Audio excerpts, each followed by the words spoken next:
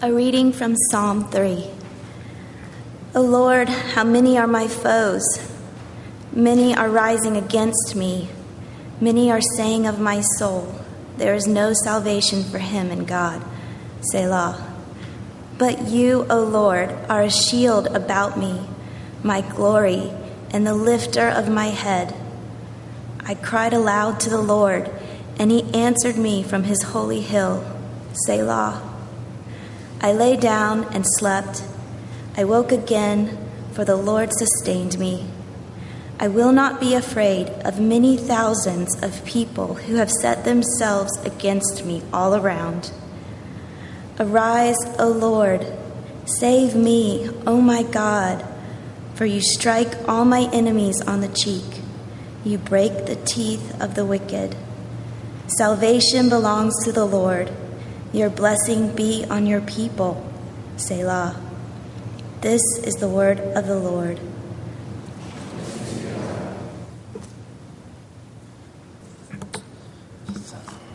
It's always good to be with you.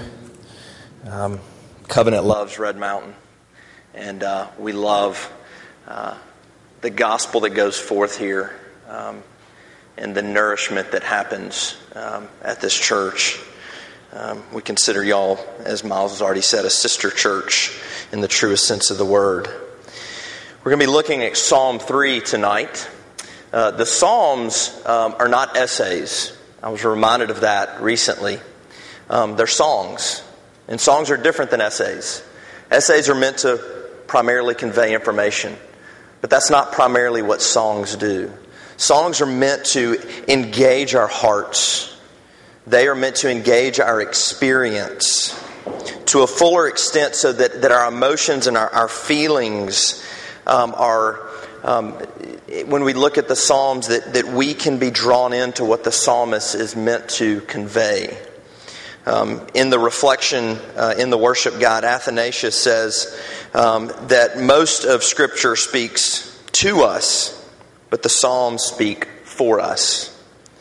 The Psalms cover the whole of the human experience, the human emotional experience. Psalm 3 is a fairly unique psalm. It's one of only a handful of psalms where we actually know the context, the historical context, for why and the circumstances surrounding the psalm being written. You can read about that in 2 Samuel 13 through 19. I'm going to give a quick recap of that because I believe it helps us better understand where David is coming from and what David is experiencing that he is writing about. David's oldest son, the heir to his throne, was Amnon. And Amnon, he becomes infatuated with his half-sister, Tamar, and he rapes her. Absalom, Tamar's sister, another son of David, is enraged. And David is actually enraged as well. But David doesn't do anything. Absalom waits 2 years. And then he has Amnon murdered. Well, Absalom flees. He goes and stays with his grandfather because he knows he'll be safe there. And he stays there for 3 years. Meanwhile, David is grieving. The heir to his throne, Amnon, has been murdered. The next heir, Absalom, is in hiding. But after those 3 years, David brings Absalom back. 5 years total. 2 years of grieving, 3 years apart. David and Absalom are finally reunited. So Absalom is back with his father. He's back in the king's favor. And almost immediately he begins to conspire. He begins to conspire against him. He wakes up every morning. He goes and stands by the front gate of the city. And he speaks to the people of Israel who come with judicial issues. See, there was a seat at the gate of the city where the king would sit to render judgment. And Absalom would come and he would take that seat. And he would say to each person, your claims are good and right, but there is no one to hear you. Oh, that I were judge of the land, then every man with an issue would come to me and I would give him justice. And Absalom does this for 4 years. And we read in 2 Samuel 15 that Absalom stole the hearts of the people of Israel. So once this has happened, he's stolen the heart of the people of Israel. It's time for the coup. It's time to overthrow David. The revolt is on, and David flees Jerusalem with 600 men. He is cursed and taunted as he leaves. He is spit on. Stones are thrown at him. And picture this, the king, humiliated, mocked, with his life in grave danger, running away from the city. So Absalom comes in and he takes the throne. We know that Absalom had at least 12,000 men, probably many more, and we know that David only had 600. So here is the context. And if you want to look in your worship guide at the text, maybe now, O Lord, how many are my foes? Many are rising against me. Many are saying of my soul, there is no salvation for him in God. Maybe we can feel that a little bit more, what David is truly experiencing. He is a brokenhearted father. His son's heart is far from him. He is a king without a throne. He's been betrayed by his son, by his own people. He has been taunted as he's left the city, and he is in hiding, in despair, in fear for his own life, for his kingship, for his kingdom, and for his own son. So David looks around and he takes stock of the situation. Their numbers are more than my numbers. And what if God has left me? What if God's help is exhausted and there is no more? I think a lot of times in the Old Testament, when we read these narratives, it's really difficult for us to relate to them. None of us are a king who've had a son overthrow us, but we've known despair. We've looked around and we ask, is there any help in God? We've been betrayed by someone that we love. We felt we've not been in physical hiding, but we've been in other kinds of hiding from people because of what they've done to us. We've all been in hopeless situations. We've all said, this is not what I thought it would be.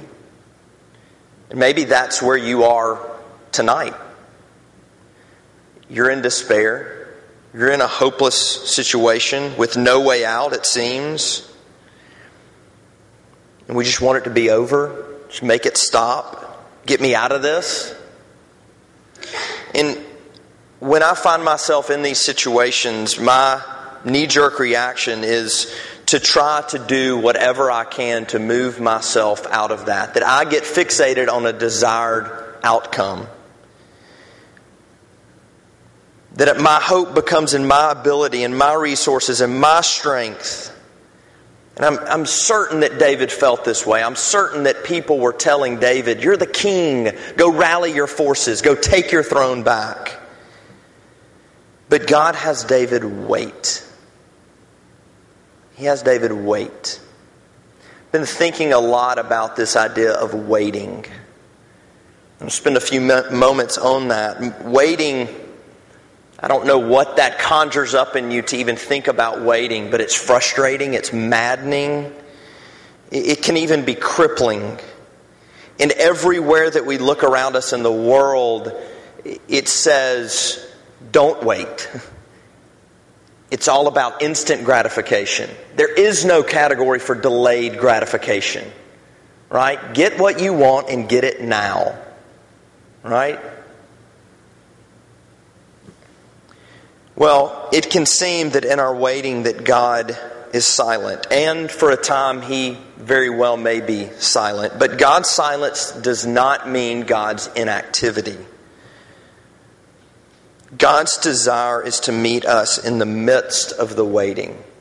A couple of weeks ago, I was having coffee with a good friend of mine, fellow pastor, and he's had a rough year, and he's called it a dark night of the soul. And he said that it never occurred to him that the very place that God might desire to meet him is actually in the midst of abandonment, fear, and despair. that it never occurred to him that the absolute best thing for him was to taste God in the midst of the darkness and the mess. But he goes on to say, but it's been in this waiting where my faith was forged. I'm more attentive to God's voice. My relationship with Him has been deepened. My trust solidified. Simply, he said, I was being transformed in my waiting. And God's desire in our waiting is that we would taste His goodness and His nearness to us.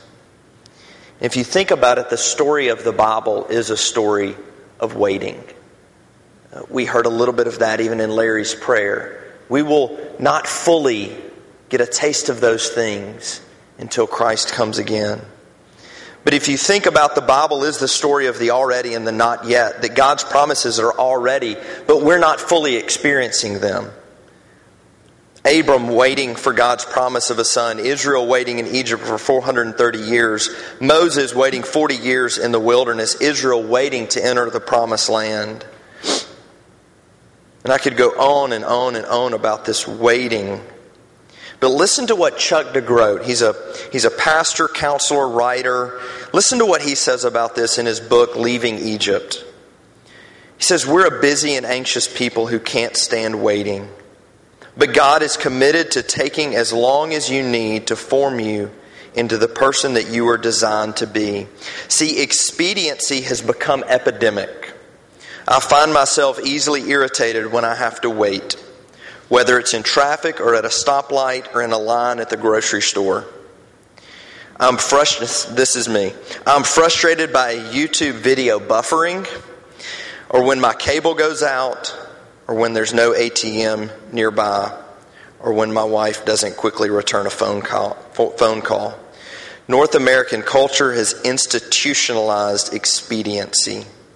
The quick and efficient has become an entitlement.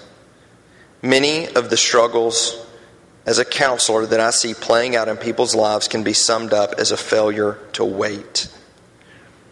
Waiting is the Christian story. We wait on a God who says, just a little longer. Well, before we move on, I want to give a disclaimer and ask a question. First, waiting does not mean that you sit on your hands. Waiting means living by faith. It means acknowledging that we have a Heavenly Father who is caring for us and that He is active in our waiting. And then it is obedience. It is He may be calling us to action even in our waiting. So I say that to not confuse waiting with doing nothing. It is living by faith. And so the question before we move on, where in your life is God calling you to wait? And I think one of the things that Psalm 3 and many other Psalms give us the permission to do is to wait appropriately and to wait honestly. Because waiting can be done with grief, can be done with longing, and the psalmists really give us permission to wait in a lot of different ways. So what does that look like for you? So here we are, David. He's probably in a cave somewhere. He's running from his life. He's outnumbered. He's being taunted that God has left him. Look at verse 3, David's words. But you, O Lord, are a shield about me, my glory, and the lifter of my head. You know what's interesting here is David's prayer does not begin by telling God what to do or what he would like to see done. It doesn't begin by asking for a change of circumstance. Get me out of this mess. It begins by David reminding himself of who God is, preaching the gospel to himself. And there's three primary ways that he does that. God is his protector, his sustainer, and his savior.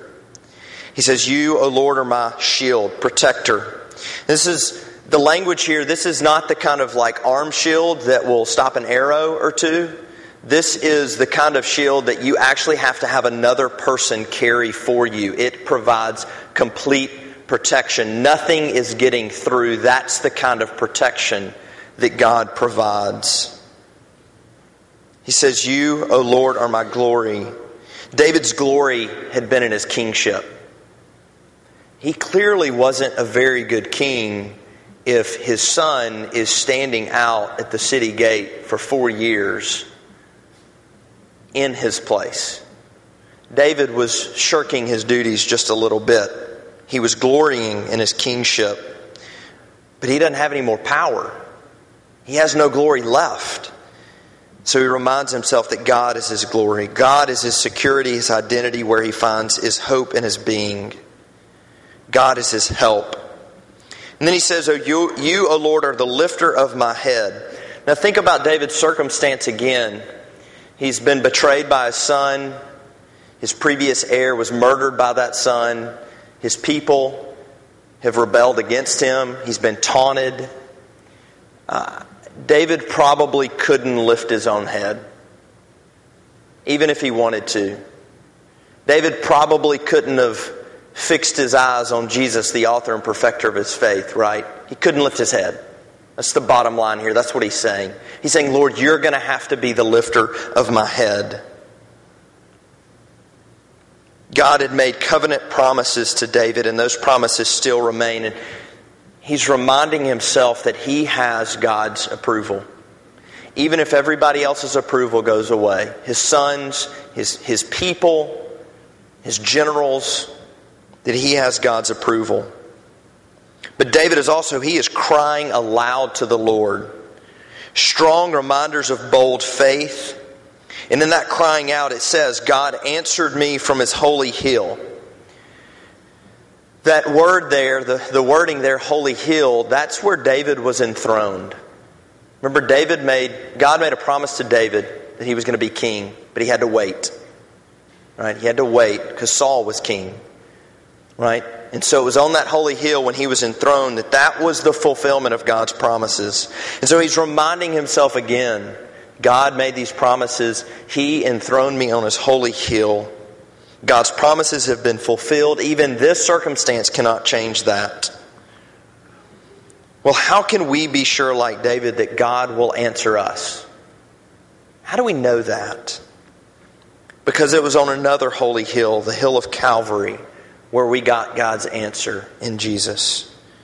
It was on that hill when Jesus cried out to his Father, and Jesus received no answer. And in Jesus' final words, it is finished. Everything that was necessary for you and me to be drawn into fellowship with God has been achieved by the person and work of Christ.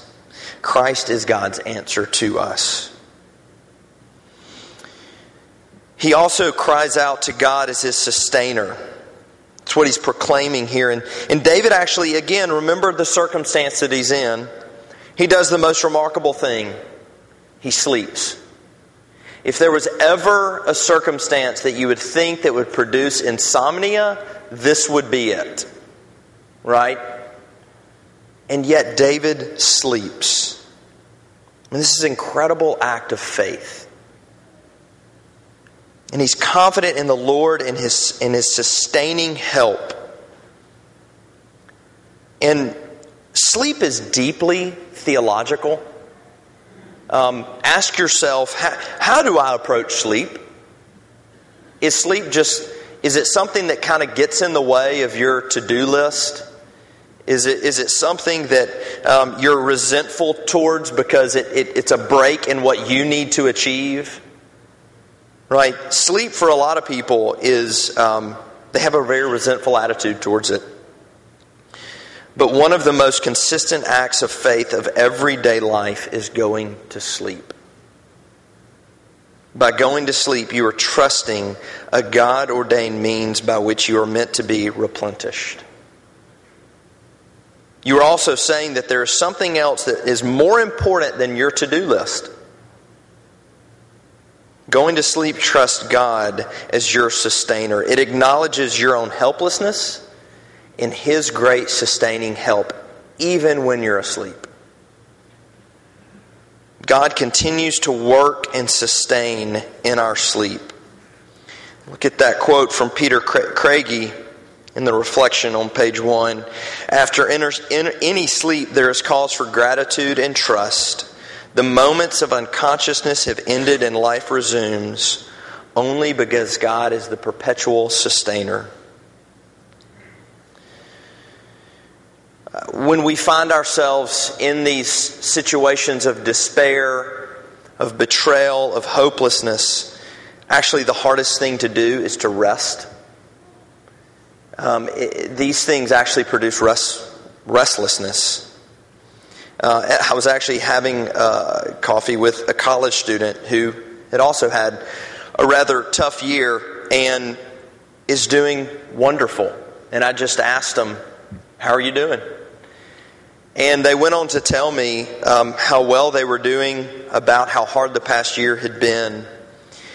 But they had gotten into this practice of any time they felt themselves despairing or fearful, that they would go back to something in the past year that had made them anxious, that had made them fearful. And they looked at all of the surprising ways that God worked. Never one of them had anything to do with kind of how they had scripted it. But they reminded themselves of how God was at work. And I think this is what David is doing here. A lot of commentators think that David has been in this cave before. He's been in this hiding place before. Because David's life had been in danger from another king, from Saul. And a lot of commentators think that David had all these little hiding places that he could go to. So he's probably been here before. And he's reminding himself of how God has acted in the past. He's reminding himself, I've been here and God has kept His promises. He has fulfilled His covenant. Well, after verse 6, David wakes up and he actually finds that his situation hasn't changed. One commentator called this the anti-prosperity gospel psalm because David shows incredible faith and his circumstances have not changed at all. There is no change. He's still waiting. But now David's fears are stilled. His faith in the trustworthiness of God has not changed his circumstances, but they have impacted his fear. For God is his protector, his shield, his glory, the lifter of his head. God has heard David's cry. He is confident that He will answer him.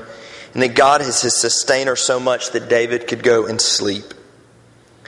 And then thirdly, God is also his Savior. You know, David realizes he's got no move. He's got no strategy that he can go to. There's nothing that he as the king can do to rectify the situation. So he calls God to action. Arise, O Lord, save me, O my God. All it would take is for the Lord to stand up and his enemies are vanquished. And this is actually the complete opposite of the taunts of his enemies in verse 2. Where they say there is no salvation for him in God, David is proclaiming there is only salvation in God. He is calling God to remember His covenant promises that God has made to him. And when God remembers, God acts. God moves. David is calling on God to render his enemies speechless so they can no longer scoff at God or taunt him. And then in the final verse, David shows his trust again. Salvation belongs to the Lord. Your blessings be on your people. See, David was tempted here to believe that God had left him, that there was no help. His enemies were saying that God would cease to help him, even though he was the chosen king. And part of this is because David contributed to this situation that he finds himself in. Yes, David is the victim. Yes, David contributed to that. We can read over and over. David lost the trust of the people after the affair with Bathsheba and having her husband murdered. There are other situations as well. And so what the people were saying is, David, you reap what you sow. Karma. It's finally come back to get you. And so what we see here is grace. We see God working in spite of David's unfaithfulness and disobedience over the years. Not even those things could thwart God's promises. And then David's final words are striking. He actually prays for his enemies. The very people who have rebelled against him, who have betrayed him, who have forsaken their king, he prays for God's blessing on them in the midst of their rebellion. And that's exactly what Jesus does for us. That's what he did on the cross. He actually prayed for those who were in the midst of crucifying him, in the midst of rebelling against him. And he prays for us now, even if we might be in the midst of rebellion. But not only that, but he also invites us to dine with him. And that's what we're going to do in a few moments. The Lord's Supper is a table for those who've rebelled. It's a table for those who are weary, anxious, betrayed, fearful, abandoned. And as we come, God, through His Spirit, based on the finished work of Christ alone, He gives us the rest that we so desperately need. Let us pray.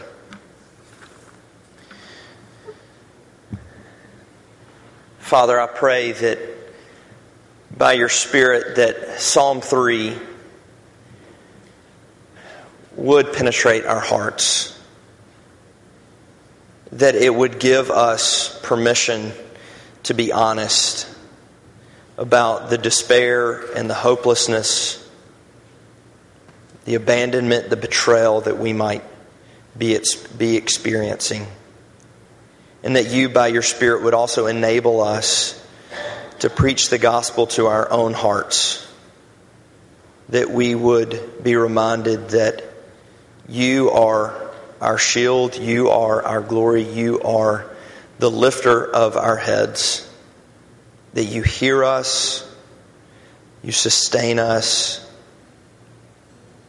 and that there is salvation in you, that you will never leave us, you will never forsake us, that we can never exhaust your grace, that you so generously pour out to us. In Christ's name, amen.